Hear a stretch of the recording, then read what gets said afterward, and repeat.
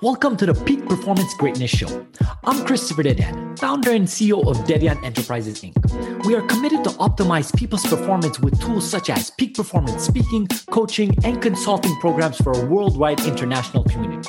We believe that the only difference between where you are and where you want to be is acquiring the knowledge you need and consistently utilizing that knowledge to become a peak performing individual in every area of your life. Stick around until the end of the show, where we will reveal how you can become the next guest on the fastest growing inspirational educational podcast on the planet in 20 to 30 minutes. Let's go.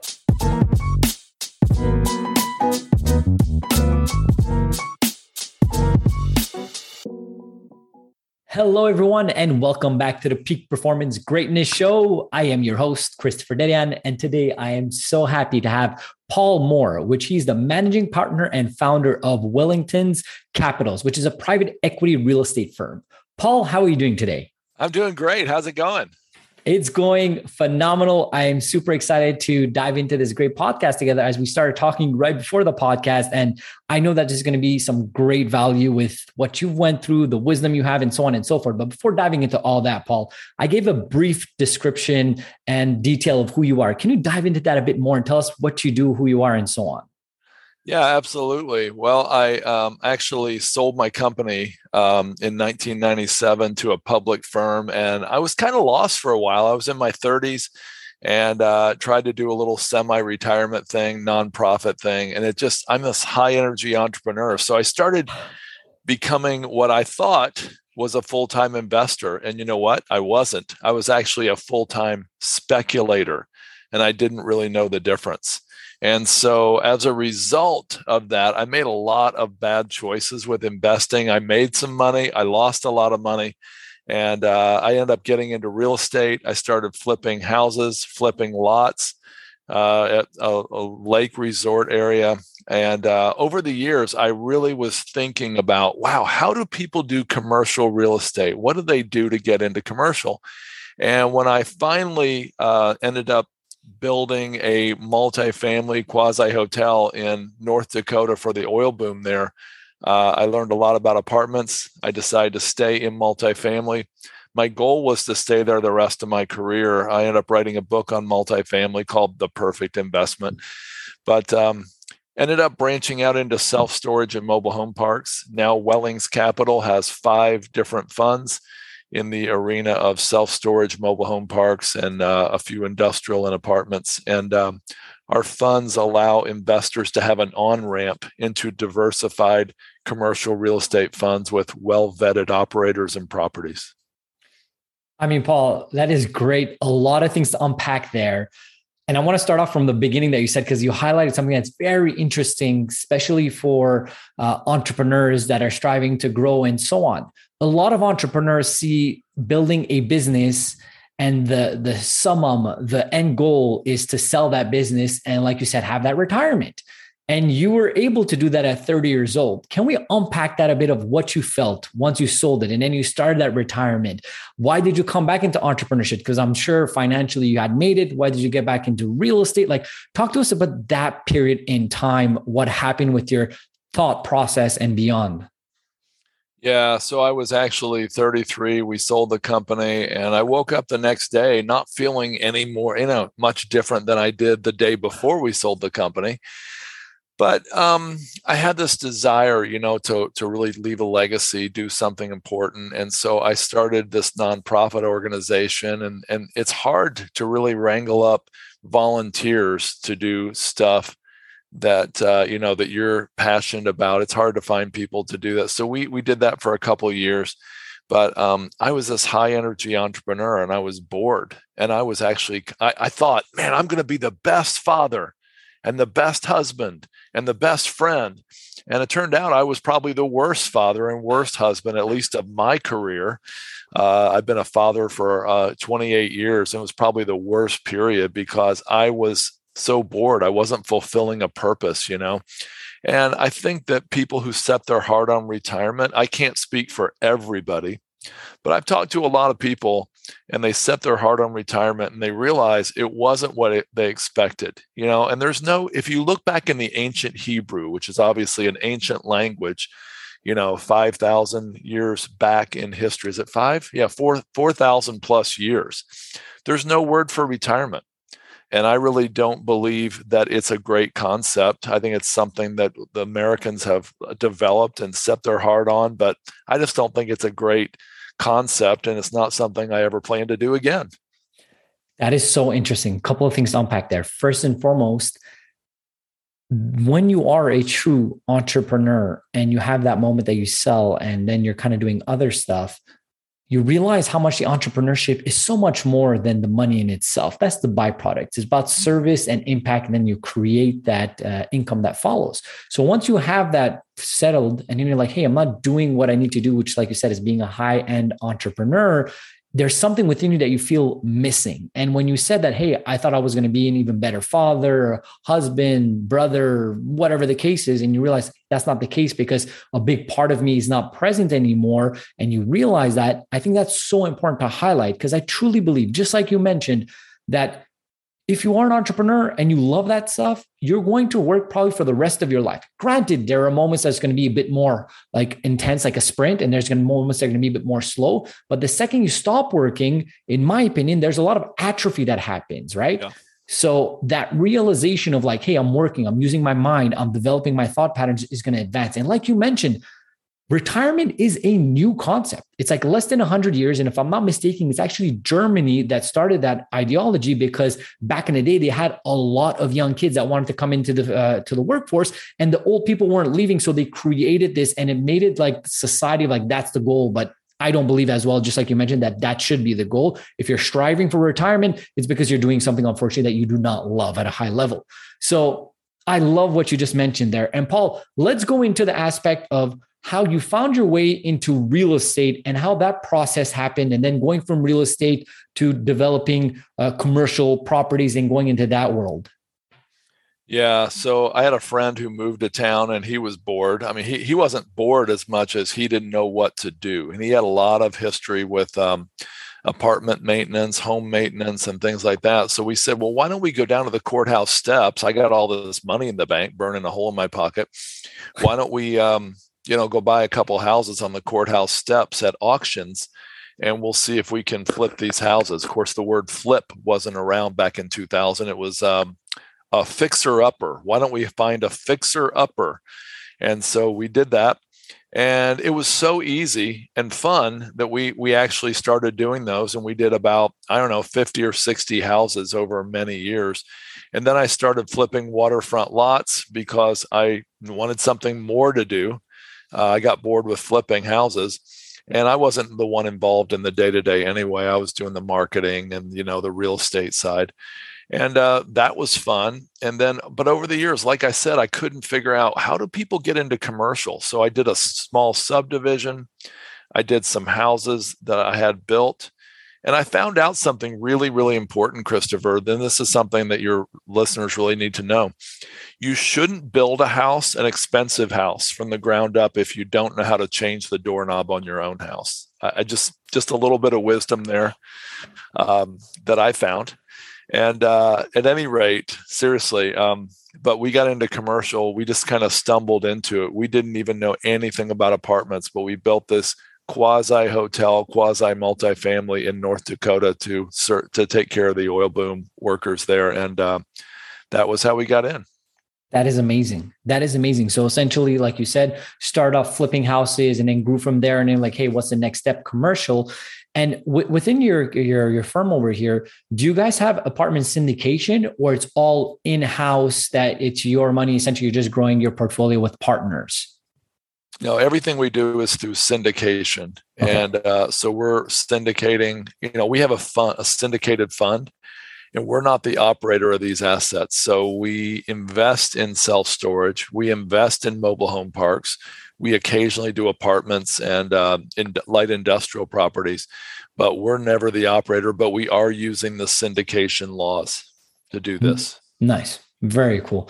And as the real estate company is growing and you're going forward with all this fun stuff within your career, what would be the next step for you? Like, I mean, I feel like you're definitely enjoying this and you went throughout this process. Is there a next thing, or is it at this point you have like the passive income coming from the business and just kind of let it ride out? Do you have other ambitions? And we will talk Yeah. about your book as well. So if you want to squeeze that in, I feel like that could be potentially one of them.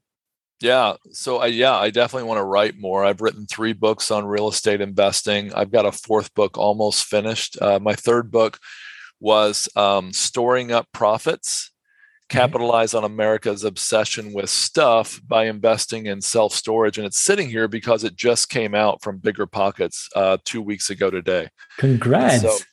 that's that. Bigger Pockets Publishing published that.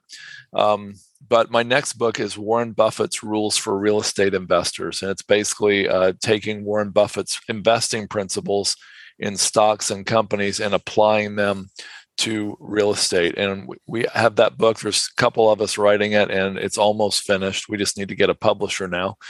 But that's one thing I'm passionate about. But the thing I'm really passionate about is this.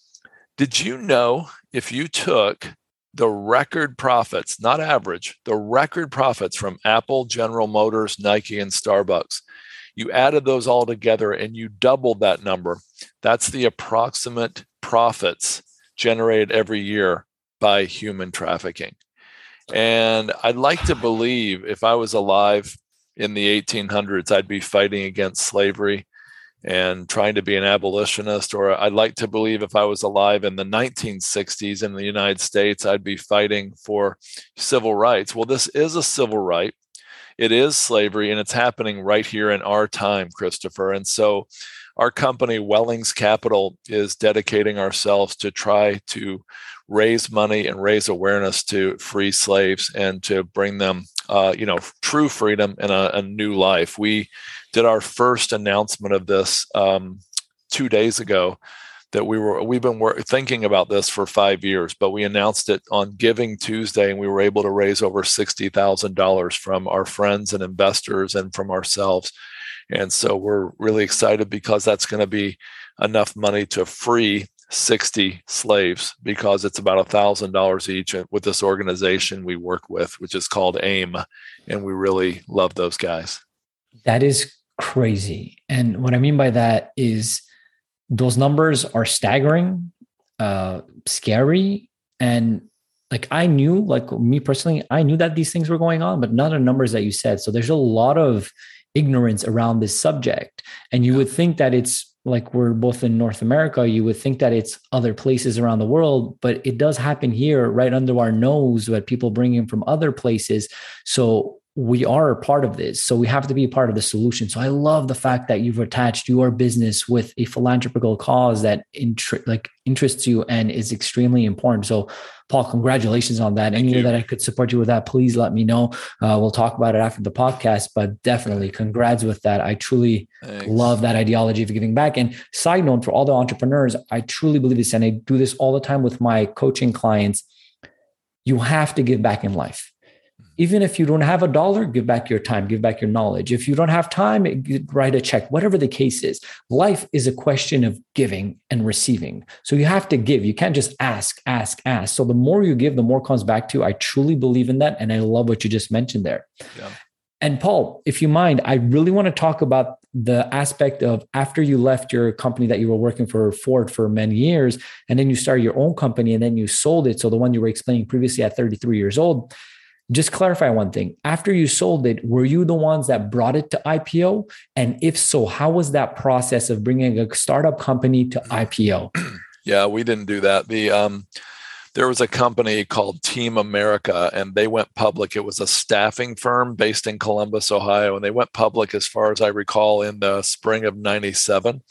And they were looking for an office in their neighboring states of Indiana and also Michigan, and we were the Michigan solution for them. So they acquired our company, and then they were acquired later by another company, and I heard it didn't go so well. So that makes me sad, but no, I had nothing to do with the IPO. Okay, very interesting. So my next question that I have, Paul, for you, as this show is called the Peak Performance Greatness Show, and I truly believe everybody has greatness within them, and everybody has control of their peak performance. Now, it's obvious that you're a successful individual. You've jumped from one business to another and just success out of success. What are some of the rituals, habits, methodologies that you do on a daily basis to be a peak performing individual? Yeah. So one thing that's really important to me is I'm pretty high energy and pretty fast paced all day. And so it's really hard to slow down in the middle of the day, though I'd love to get there, to be honest, Christopher. But it's really important to me when I roll out of bed to take some time to meditate and to journal and to pray and to think about the day. I glance briefly at my schedule for the day, and then I just try to get in the right mindset for the day. And I'm not really where I want to be with this yet. I mean, but I have been doing that kind of ritual for a lot of years. And it's led me to some really cool things. I mean, I don't know if we'll have time on this show, but I can tell you one time I was meditating and I got an idea that actually drug me from $2.5 million in debt to debt free right in the middle of the great financial crisis. And that idea came to me while I was meditating early in the morning. Okay, so many things to unpack here. So please, listeners, open up your ears properly here. How many successful people have to come on the show and go on to other shows and so on and talk about their morning routine, the mindfulness practices, the prayers, the journaling, looking at their schedules to really see hey, maybe I should try this out. And this is just one example with Paul over here. So thank you very much for that. Second point I wanted to highlight, which was very interesting, how during your meditation, you had that epiphany, that aha moment that saved you so much financially and made you gain. Now, there is something that's happening in a neurological way. So your subconscious mind works best when your conscious mind is not working. So by Paul taking a step back and not thinking about that problem or trying to find a solution, just being at that moment of inner peace, meditation, even maybe playing sports, taking a shower, you leave space for your subconscious mind to find the solutions. In fact, Thomas Edison, obviously the person that discovered the light bulb, used to do exactly that. What he used to do is he used to take a metal ball during the middle of the day. He used to go to sleep, hold that metal ball.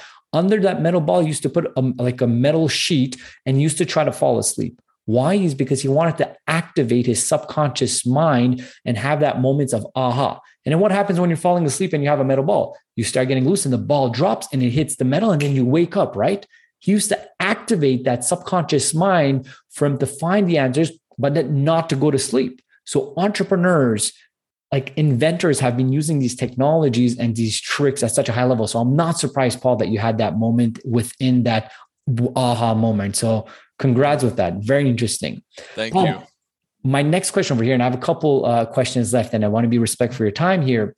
So my question is, obviously, when we bring people on podcasts, we talk about successes, we talk about what's been going good and so on and so forth.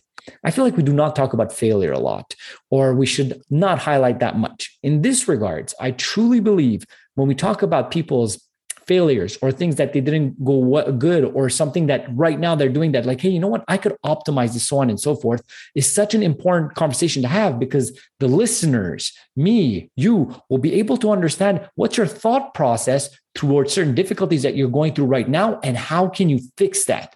So my question to you right now is, in your current business, what are certain things that can be optimized differently, or certain things that you're noticing I have to work on this, and what would be your thought process to fixing that? Would it be okay if I answered a question you didn't ask? I think that would be more helpful for the listeners. Please go for it. All right. And I will circle back, of course, but please. Years ago, and it was about 15 years ago, I would go to these conferences, and every year these people would get up on stage and talk about all their successes. And I was really impressed. And I remember feeling a little discouraged, though. I thought, man, I just can't seem to do that. I can't seem to make that happen. I can't seem to have that much success in this certain arena. And I would sit around at lunch and on breaks and these breakout sessions with other people in the room, and they would be like this. Oh, I hear them speak and I just want to quit. I just want to give up. I don't think I'll ever make it. And so I started submitting questions to them, like, tell us about what's wrong. Tell us about your failures. They never answered those. Somebody put them on the spot once on this panel and said, we want to hear about your failures. What are you afraid of? What are you not doing well? And none of them were willing to answer it. That's crazy. And it was terrible. And I thought, if I'm ever on that stage, I am going to talk about failure, and I'm going to help encourage these people who think that they'll never make it. Paul, is this the stage? Yeah, well, this is great. Yes. But by the way, we got to know the family of one of those people on stage. We got to know the guy's daughter, and he was the main speaker. We got to know them really well. And they said that they fought at home. They had problems. They had all kinds of problems. He was up there on stage talking about all their success as a family and all this. And we found out that they were just like us. And I was more encouraged and more hopeful when I found out that they were just like us than I was when he was talking about all the success only. Well, anyway, years later, I went to start a podcast, and that was 5 years ago last month. And I went to start a podcast, and I decided, let's talk about failure. So we called the podcast How to Lose Money. And we interviewed 238 successful entrepreneurs, investors, and business owners over 4 years. And we talked to them about their pain and losses and failures and everything that messed up in their life on their road to success. And that was a powerful, powerful opportunity to connect with people and give our listeners hope, because these people that they admired so much, Gino Wickman and Mike Michalowicz and all these people, it gave them a chance to realize, oh, they failed too. I guess there's hope for me. Mm-hmm. And so that's the best answer I can give to your question, honestly. Perfect. So I love the fact that you have a whole show dedicated to that. And if I reshoot the question to you, do you have anything specifically on your end that you're like, hey, this is where I failed, or this is where that right now I need to optimize? Yeah, I have so much. Actually, we are going through the EOS process right now, which is Entrepreneurial Operating System. Gino Wickman Traction rolled that out years ago. And I'm finding how much time that I'm not optimizing every day. I mean, I'm looking like I'm leaving town tomorrow morning for 6 days, and I'm looking at how much more I'm getting done the last few days as I see the fact that I'm going to be out of work next week for 4 or 5 days. And so I just realized I've definitely got to dial in. And I've definitely been failing in that arena. And it's been, honestly hurting my family and hurting my company, not dialing in as much as I should. And so that's definitely been a struggle for me, for a long time. I love that awareness. And especially that you're noticing with the dichotomy of like, hey, when I'm going to leave for 6 days because I'm out of town, the days before that, I'm so much more efficient than when I'm just working and there isn't that deadline of I need to leave. So I love the fact that you have that awareness. And now it's like, hey, what can we do to optimize that to really go to the next level? Yeah. So Paul, first of all, thank you very much for being here, for just dropping so much knowledge on me and my community. Before leaving, I want to ask you one last question, which is, where is the best place that our audience could reach you, talk to you, get in touch with you?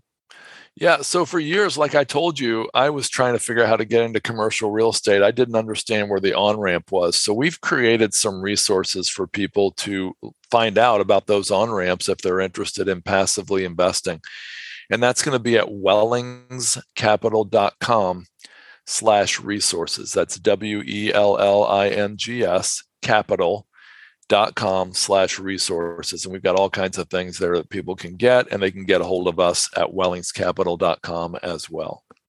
Paul, thank you very much. Everything you mentioned will be in the show notes below, guys, so you guys can go check that out. And have a blessed day, Paul. Thank you for being on.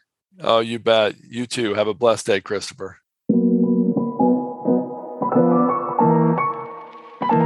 Christopher Dedian here. Thank you so much for listening to the Peak Performance Greatness Show. If you're a successful entrepreneur or entrepreneur who would like to be on this program, please visit our website at peakperformancegreatness.com.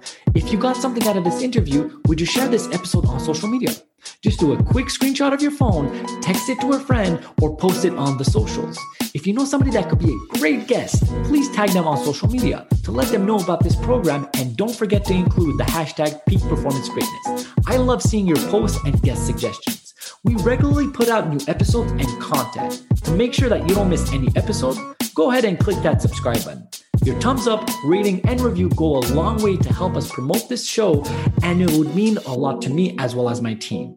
You want to know more? Go ahead and visit our website at peakperformancegreatness.com or follow me on LinkedIn, Facebook, Instagram, or my YouTube channel at Christopher Didier. Thank you for listening. We will see you next time. Have a blessed and grateful day.